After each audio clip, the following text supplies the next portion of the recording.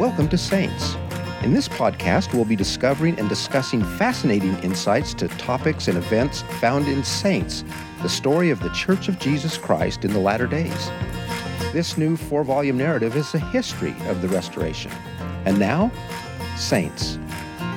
Today is our concluding episode for this series, and I'm excited to have back the senior story editor with the Saints Project, Scott Hales. Hi. And also, again, our good friend, Sarah Eyring. Sarah has recently read Saints Volume 1 and will be sharing her thoughts and questions in our episode today. Welcome, Sarah. Hello. Thank you both for being here with us today. Our episode today is really a little bit different than some of the ones we've done in the past. We've concluded the book in last week's episode, and today I just want to talk a little bit about what we've learned, what's coming next, and get some insights from Scott. So, Scott, let's start with kind of the writing of this project. What was this like for you and for the others who worked on it? Well, it's really an exciting project to work on. I think, when people ask me what it's like to work on this project or to kind of craft the narrative history of the church, I think about what Oliver Cowdery said about translating the Book of Mormon with Joseph Smith when he said that these were days never to be forgotten. And that's kind of how it feels with me. It feels for me is I sometimes have to pinch myself when I realize how cool it is just to come to work every day. And this may sound boring to some people, but this is really fun to me. I come to work every day and I look at documents, I sift through documents looking for stories, and I have kind of the big picture in my head. I know what the big story is that we need to tell, but I'm really hunting through the documents looking for specific stories that will help us narrate the bigger picture. And that's so fun to me there's something really special about reading a document for the first time when you can almost hear the voice of the person writing it and things just begin to come alive and the story begins to unfold. And it's an exciting thing. I love it. Was there a particular story like that you'll always remember discovering or learning about? Yeah, not so much with Volume 1, because I feel like with Volume 1, we know the story pretty well. I mean, this is the story that we've been telling since the beginning. We're bringing new insights and whatnot, but what's been really exciting working on subsequent volumes is just so much discovery. Discovery happens every day where we're finding things, documents that people probably haven't read too closely since they were written in the 1850s or the 1860s. And lately I've been going through the letters of Martha Ann Smith, who was the younger sister of Joseph F. Smith. So this is the youngest daughter of Hiram and Mary Fielding Smith. And she was just a fantastic writer, and she began writing letters when she was, I think, about 12 or 13. And it's just been fascinating to read, to kind of see her family story unfold through her eyes, and also to read the letters written by Joseph F. Smith when he was a teenager, and their older brother John, and older sister Sarah. Just kind of getting to know Hiram Smith's children has been really, really fun as I've been working on Volume 2. And there are other examples as well, but they're the ones that I feel the closest to now. We should let our listeners know that as we record this, as you mentioned, you're kind of deep in the middle of Volume 2. Yes. Volume 2 will be released in the fall of 2019 after this podcast concludes. And we'll have much more to say about that later, but I love the little tease there of the great stories that are coming in Volume 2. Scott, there were lots of different people. I guess I don't know. I've never written a history of a church other than working on this project with you. Mm-hmm. I don't know what it would be like to have just 3 people in a room work on this. There's lots of people involved for a variety of reasons. Can you help our listeners understand what was it like working on this? Who were all the people involved, and how did it sort of come to be in the end? Yeah, so it's kind of an interesting dynamic. We have a pretty small team working on this. Steve Harper, who's been on the show before, I think most of the people on the team have recorded podcasts at some point, but he's our managing historian. He's really the one who helps us. He and the other historians, Jed Woodworth and Lisa Tate and Matt Groh, they kind of are in charge of the historical interpretation They give the creative writing team, my team, kind of a direction on where to go to look for stories. And usually what we do is we sit down, historians and creative writers together.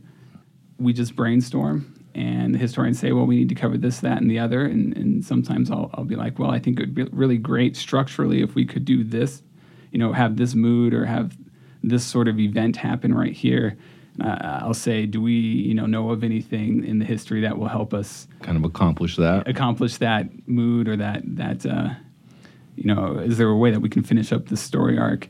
And the historians were like, well, I don't know, but we can look. And I've always been impressed by what we're able to find and how stories will come out of the archive, come out of the blue, and just kind of fill in the gaps that we need and be able to flesh out our narrative that way. But we sit together, we brainstorm. It's a very creative process. It's a very prayerful process in many ways.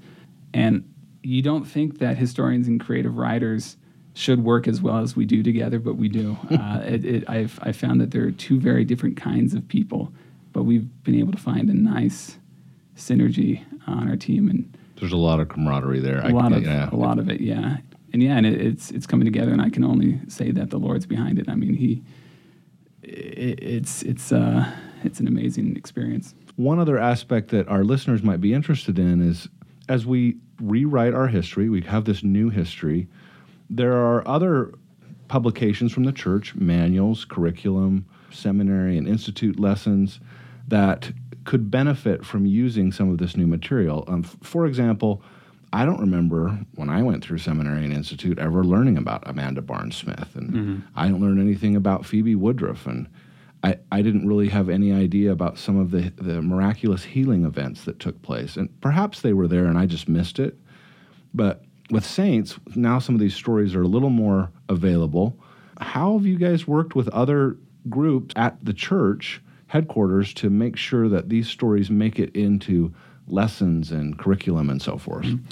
Well, from the very beginning, at least as long as I've been on the team, it has always been that we've wanted saints to be used in institutes with church education, that sort of thing. And so we've worked over the last couple of months, possibly last couple of years, we've been working pretty closely with institutes, the curriculum writers in institute, talking about what are their needs in the classroom, what sort of thing would they like to have.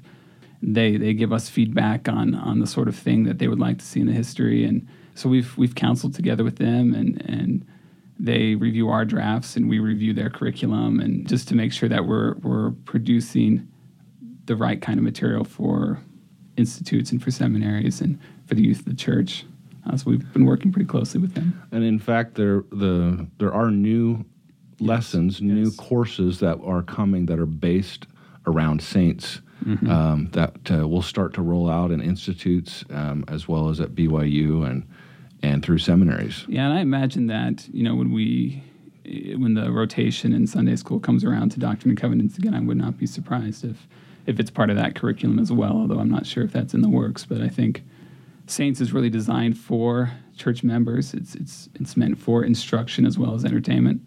And I think that it's the sort of thing that you will see a lot in the future in church settings like a Sunday school class or a seminary class or an institute class.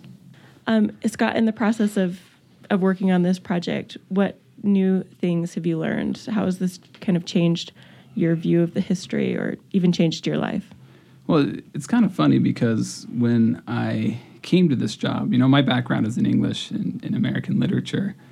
And, before I was on this project, I was doing graduate work and I was actually studying Mormon novels. That was kind of my field of study. So I thought, and it was really kind of, the work was really historically based. And so I came to this job thinking that I knew a lot about church history, especially the early years, the years covering Volume 1.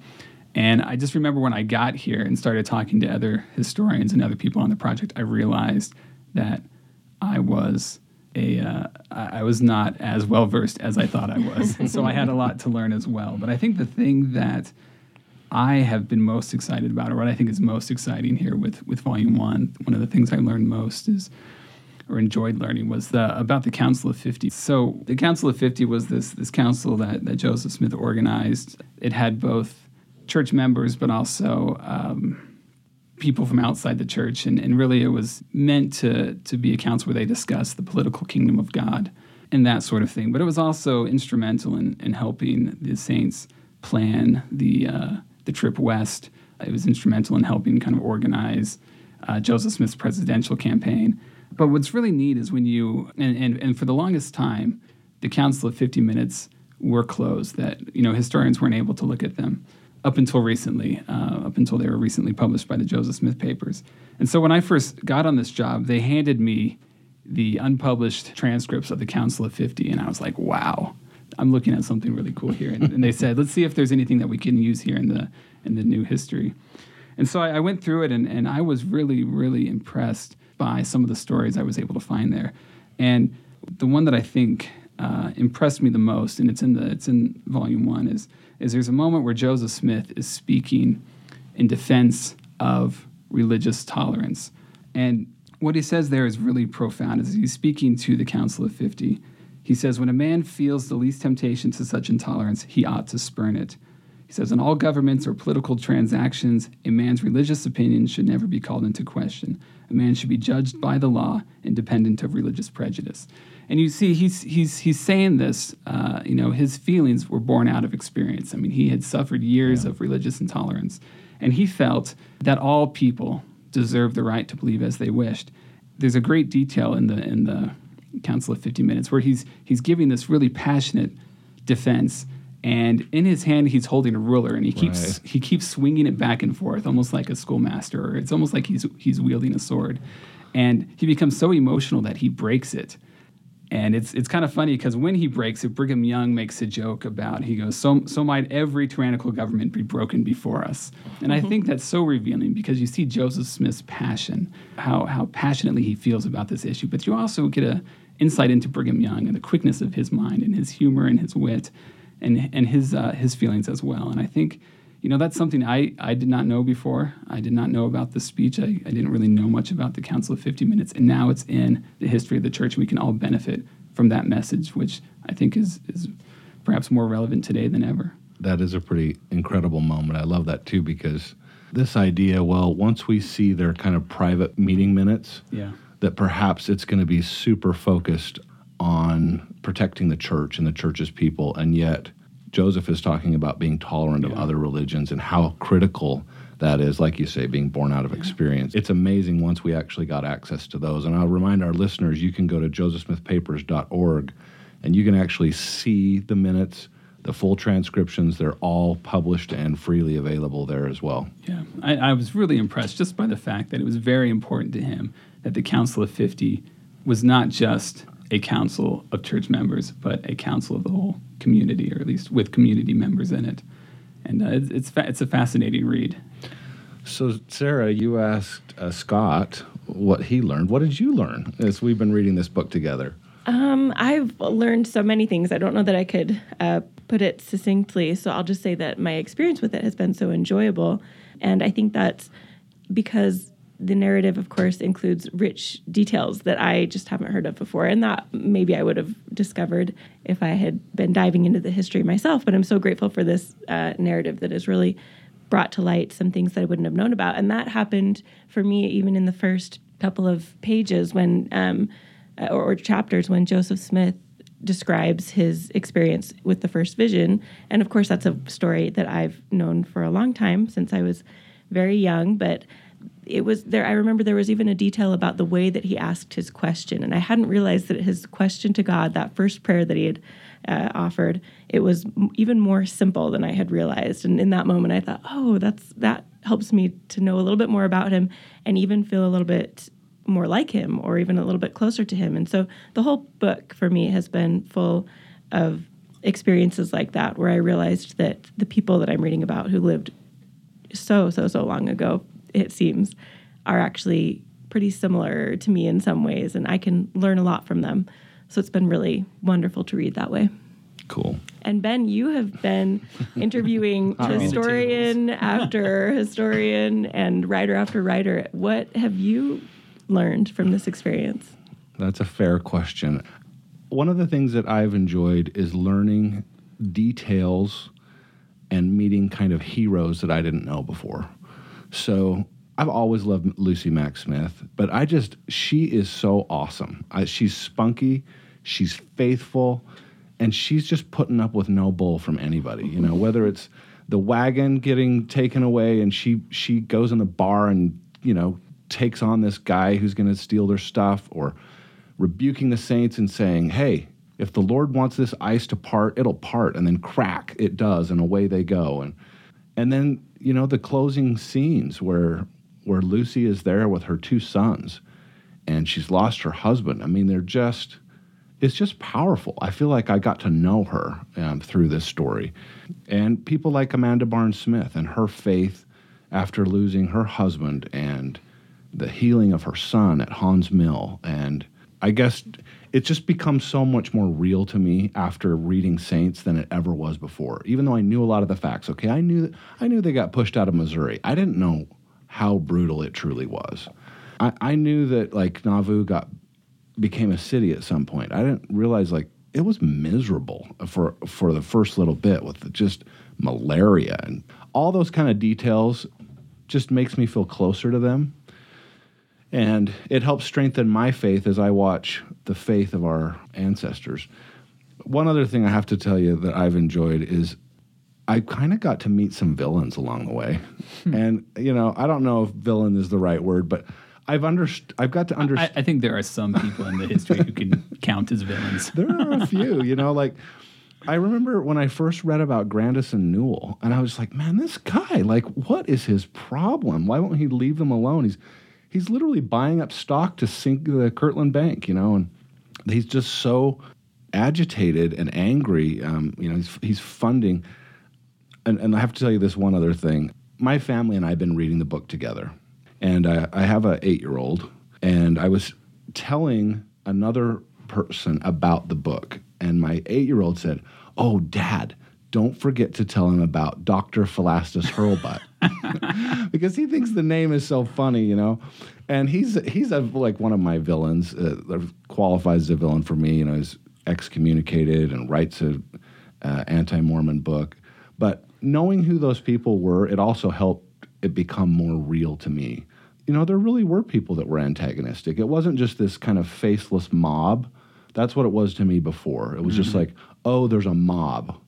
Well, no, they're like real people with real names. And knowing that story also helped make the history more real for me. Yeah. No, I don't know if a lot of fun with villains is the right word, because there are some really despicable people in this book. But it is, from a storytelling perspective, it's always important to have a strong villain, because when you have a strong villain, that accentuates the good qualities of your heroes. And I think that we see that quite a bit in the book, where when these villains come out, that's when we really see the heroic nature of Joseph and others really begin to shine, I think. You see the dissent and how Joseph has to deal with that, and even family conflict. I mean, heavens, William Smith, Sure. He just at times makes my head spin. He and Joseph have this argument, and like all those little details just, again, made it real for me. Yeah. So that's been really fun. Scott, you've had some experiences over the last few months in meeting students and others who've read the book. What's been the reactions? I mean, it's a little early here as we record this, but what do you think people are getting out of it? Recently, we were able to go up to BYU, Idaho. Elder Cook gave a devotional on saints and other projects that the department's doing, and so it was really kind of neat to be sitting in the massive auditorium they have there. I think it seats about 12,000 or more students, and just to hear Elder Cook endorsing saints and encouraging them to read it, and then talking with some of the students who had read the chapters. One young man, we did a focus group where we talked to a group of students up at BYU, Idaho, just about their experiences, just so we can gauge what we're doing right, maybe what we need to improve on. And he came up afterwards and told me that he's a convert of the church from California and has always wanted to kind of know more about Joseph Smith. And, you know, he said that for a long time he was just reading Joseph Smith history and the Pearl of Great Price, but he wanted more, didn't quite know where to go. But he said that as he was reading Saints, that Joseph Smith just came alive for him, and that it was a really positive experience for him that he was trying to get his roommates to read the chapters, and he was really excited about it and grateful for the work that we're doing. And a lot of students that we talked to there had kind of the same reaction. We have talked to, there have been some academic readers who have, maybe expressed concern about the readability. They may feel like it's written too simply, maybe not sophisticated enough as far as the writing goes. And, we're trying to write for a general audience. Yeah. And one of the things that I tell people is, this is for, saints from ages 12 to 112, all educational backgrounds, all experiences. And it's a story that I want my kids to know before they have a 12th grade reading level. And as I read the book, I think that we've hit a good sweet spot. I think that it is simple, but it's simple by design because we want people to read and understand our history. Yeah, and I've often told people that the language may be accessible or simple, but that doesn't mean that we avoided the topics in a simple way, or we treated the topics simply. And in fact, our listeners have heard me say this over and over again. I just remind them, go to the footnotes, check out the topics, review the primary sources. This is a multi-layered history for those who do want to dig in, past the story. There's just so much more to explore and to learn. And it was done that way on purpose, not only to make sure we could reach the audience, but we have to remember we're a worldwide church, and this book has been translated into 14 languages, and as you said, goes out to a variety of folks around the world with different education levels, and they're just as important as our Mormon scholars along the Wasatch Front. In fact, Heavenly Father loves them just the same. Yeah. So they deserve the history just as much as anyone else does. Yeah, and it's been kind of an interesting process. So when I first came on to the project, the style, the voice, the tone of the book, we hadn't quite settled on anything yet. And they just told us, Rick Turley, who was in charge of the project at the time, said to the creative writing team, I want this book to sing, whatever that means. We weren't quite sure, but the idea was that, it needed to be something that was both literary but also historically accurate. And, so we kind of tried some literary pyrotechnics, using figurative language and other things that kind of make writing beautiful. And the more we thought about who our audience is and what our audiences need, the more we realize that, there are certain things like metaphors and similes that may not translate across all cultures. And so we began to cut back on the figurative language and kind of the other pyrotechnics in the writing to create a more universal style and a more universal voice. And I think it's worked out pretty well. It's just very interesting to me just to see how that evolved very slowly. The more we thought about our audience, the more we realized what the book needed to be. And our listeners, we'd love to hear your feedback on what your experience has been as you've read Saints. You can go to saints.lds.org, and if you scroll down to the bottom, you'll see links to our Twitter feed, our Facebook page, and other ways to contact us on social media. We'd love to hear what you've had as your experience as you've read this volume. So, Scott, you mentioned that you're working on Volume 2 right now. Yes. What more can we expect from this Saints project? So I'm right in the middle of Volume 2. I am loving it. It's such a fun era of the church because, with Volume 1, the Saints pretty much stay all in one location or maybe two locations in some way. We have some missionaries going off to, the South Pacific, and there are other missions happening in England and that sort of thing. But by and large, we kind of have a very narrow setting, and it's very, geographically, we don't go very far. But with Volume 2, the Saints are going throughout the world. Missionaries are spreading the gospel all over the place. They're going to Europe. They're going back to the South Pacific. They're going to Hawaii. They're going down to South Africa. They're actually going all across the world, Asia, whatnot. And so we have so many different settings, so many different characters. Plus, we got to keep up with what's going on in Utah. And so it's been a huge challenge trying to maintain control over this unwieldy beast that is the church in the 19th century, this Volume 2 era. But it's like most sequels, it begins right where Volume 1 leaves off. Readers who are fans of Addison and Louisa Pratt, they're wondering what happens to them because we kind of just leave them at the end of Volume 1. Addison's in the South Pacific. Louisa is starting west. What happens to these two? Do they ever get back together? Well, we continue their story in quite a bit of detail in Volume 2. We meet other people. Like I said, we meet Joseph F. Smith and his brothers and sisters. So we continue the story of the Smith family. We also learn about Joseph's children, Joseph Smith III and his other sons and his daughter. We meet a young man named George Cannon who all he wants to do is stay home and work his farm and get married and just, build up Zion in the valley. But he gets called on a mission first to California, then Hawaii, and then he's pretty much being sent on missions for the next decade of his life and more. And eventually he becomes a member of the Quorum of the 12 and then the First Presidency. And so we get to watch his coming of age and his adventures as a missionary in Hawaii and other such things. And we meet some really fascinating women. For example, there's a Danish convert named Augusta Dorius who comes west, and she ends up helping to settle Sanpete Valley in central Utah. She ends up also helping to settle St. George, so we follow her. We also follow her brothers as they're missionaries in Denmark. So it's a very international story that we're trying to tell, and it's so much fun. It's crazy every day trying to pull this story together, but it's an exciting volume. You mentioned earlier that you felt like you knew a lot about the history in Volume 1. And I think probably a lot of our listeners feel like that. They feel like, yeah, I got the Joseph Smith story. And this volume, I think, is going to be very revealing for most people who read it. Yeah, I think there will be surprises on every page. I had a mission companion who's young in the faith, and I remember he and I sat down one day and we're talking about Brigham Young. He'd never heard the name Brigham Young. He didn't know the saints came west. His faith was in Christ. His faith was in the restored gospel. And his knowledge of church history was just teeny, And I so want to send these volumes. I hope they make it to Elder Pastius, because he and I had an awesome chat, and he was like, this is amazing. Nobody told me.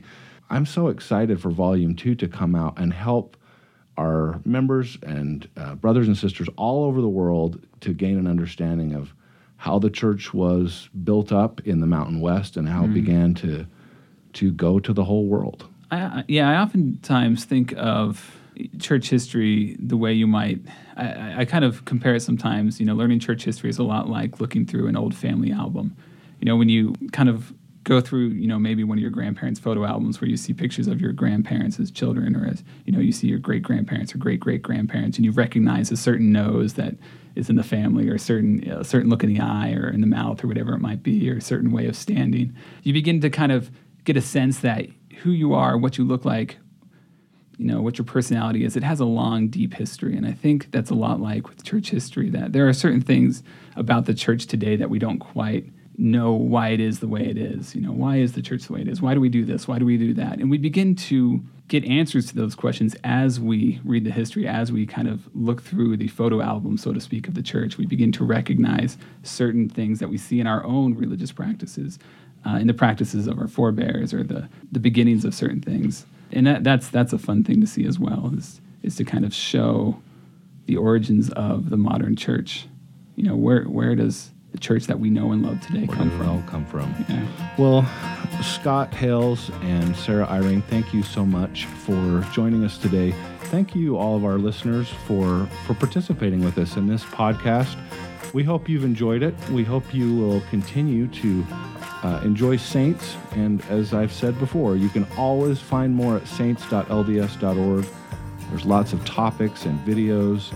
And follow us so that you can find out when Volume 2 will be coming in the fall of 2019. Thank you for listening. I'm Ben Godfrey.